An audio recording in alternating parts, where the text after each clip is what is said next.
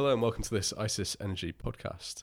Every quarter, utilities release results, and amongst a lot of data such as how much profit they made or how much loss they made, there's also information to do with what type of fuels they were using for their power generation.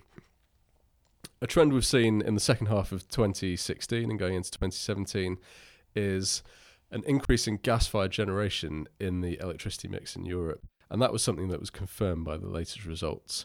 My name's Ben Lee, and my colleague at ICIS, William Peck, has been looking into some of the latest results from utilities. So, Will, could you tell us a bit about what you've seen in the latest results? Yeah, well, the latest results basically confirmed the data from peak spark and dark spreads, which is that fuel switching did indeed occur. Out of 6 utilities that released coal generation data, 5 declined year on year, whereas out of 4 utilities that released gas generation data, all 4 went up. Okay, so you mentioned this increase in gas-fired generation. You also mentioned spark spreads there, and dark spreads. Could you talk about what these are and why they're significant in this change here? Yeah, sure. Peak spark and dark spreads are a measure of the profitability of gas and coal-fired power stations that take into account the cost of EU carbon allowances. Basically, over the course of 2016, coal was quite bullish, which brought up power prices, but gas doesn't have quite the same drivers, so spark spreads gained massively relative to coal. Okay, and that made it more profitable to run gas plants then. Is that a trend that we can expect to see going forward as well, or was it just a short-lived phenomenon? Well, over the course of Q1, having a background of peak sparks being at a massive premium to dark spreads, these have come under a bit of pressure, but not enough to suggest that utilities would switch back to burning coal again.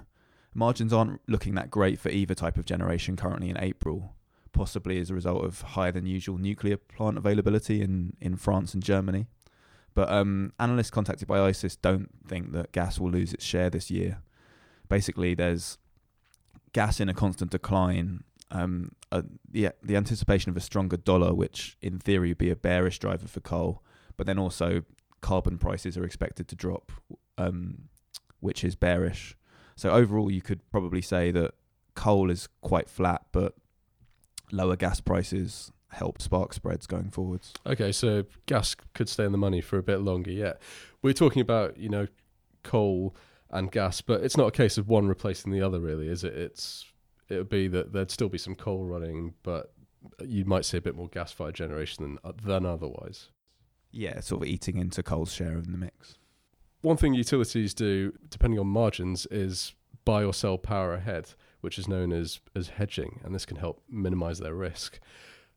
Did we see anything in the results to do with hedging ratios, Will, given this context of widening and shrinking sparks and dark spreads?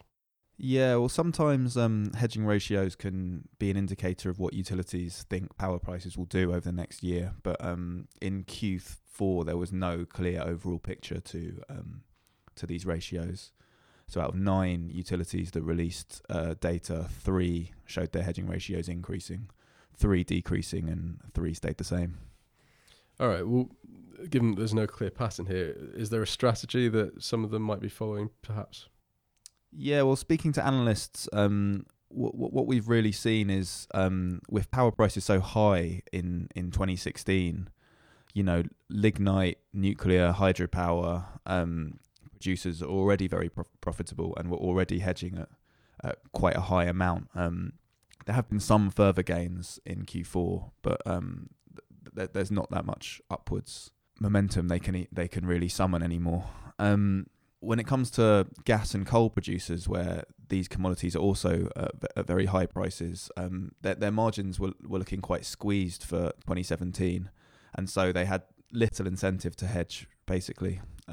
Utilities appear to be speculating that their profits will improve at delivery. Okay. Well, thanks for that, Will. So just to summarise then, it seems like this trend of increasing gas-fired generation in Europe is going to be around for a little bit longer yet, based on what the market thinks will happen to gas prices, which is fall. And and what could happen to coal prices. And some companies are taking an approach to hedging which reflects that outlook. Thank you for listening to this podcast, and if you'd like more information about our products and services, please go to www.icis.com. Thank you.